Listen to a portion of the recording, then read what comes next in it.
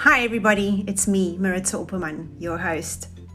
Welcome to my podcast. Before we begin, I just want to let you know that my podcast is for educational purposes and not for medical advice. If you do need medical advice, please can you contact your local medical professional.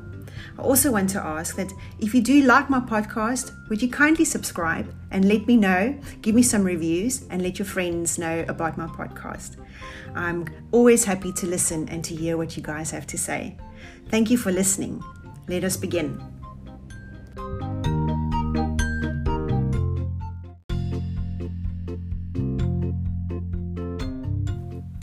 Hey everyone, it's Maritza and welcome to my podcast.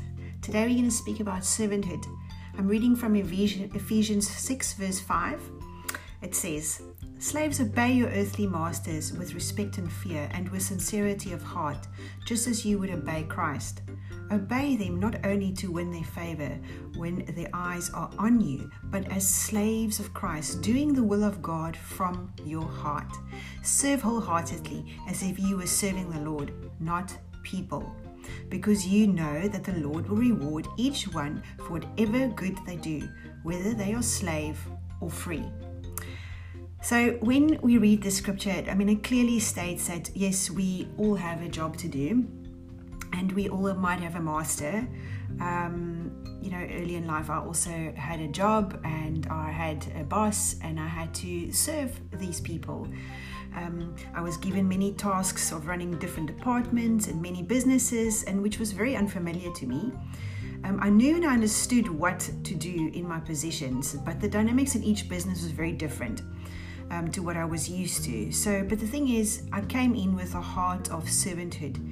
You see, God is not interested in the way, in my comfort in the job. He's more interested in seeing what our hearts look like while we are serving in these areas. The way we serve our leaders, our bosses, our husbands, our wives, our parents will determine how we will be served one day. The thing is, guys, what we reap and we will sow, and what we sow, we will reap. It is a perfect biblical principle that the Lord often speaks to us about. In Ephesians 6 verse 5, it says we need to serve our earthly masters with respect and fear. It's a form of honor when we serve them with that. And actually the thing is, when we serve them with respect and fear, we are actually serving our Lord Jesus Christ with respect and fear. And it clearly states that we must serve these people, but we first serve Christ. And it's doing the will of God from our hearts. We need to serve these people wholeheartedly, as if we would be serving the Lord.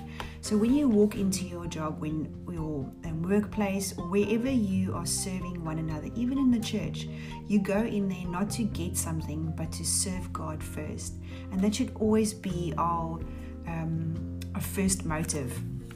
You see, the thing is, Jesus sees how we serve, and he even sees the motives of our hearts, and from that our actions will follow. So even if you serve with the wrong motive, the Lord Jesus sees that, and thankfully God is gracious and is good, and he will lead you along a path that will obviously, he disciplines those he loves. But my question to you today is, could you consider these things in your heart? How can you serve someone today so that you will make a difference into eternity? How can you change your attitude about serving someone you don't really like? And is there something that needs to change in your heart? How can you change your perspective on servanthood? Jesus also didn't come to be served, but he actually came to serve. So he is our ultimate and our best point of reference for servanthood. And the best place to start is actually reading the scriptures.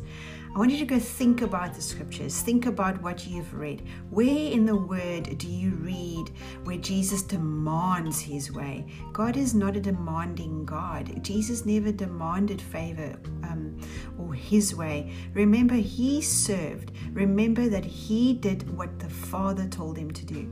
This is the form of true submission. So can you link these? Could you see that maybe there are ways in your heart that you need to maybe clean out some stinking thinking. Don't let pride stand in the way of being a great servant. The root of being a good servant is honor and humility. We need to come low.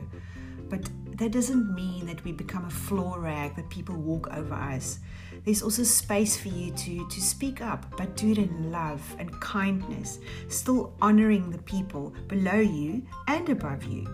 The way in which we honor those and serve these people, in those above us or below us, speaks volumes about the garden of our heart and our character. So it means we honor God well. So how would you want to honor God well first? Because ultimately we serve our King first and then people. And if we can honor people well, we will honor God well. So guys, I would like us to respond today in prayer. Would you bow your heads? Lord God, I am sorry if I've not been honoring and serving people in my sphere of influence very well. Could you forgive me, Lord?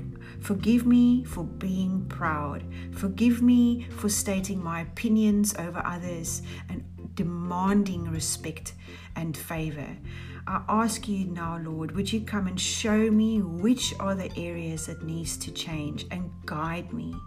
Guide me to honor those people in love and kindness. I ask you, Lord, would you show me which people I need to go to today even and ask for forgiveness or change the way I serve them. In Jesus' name, I want to please you, Jesus.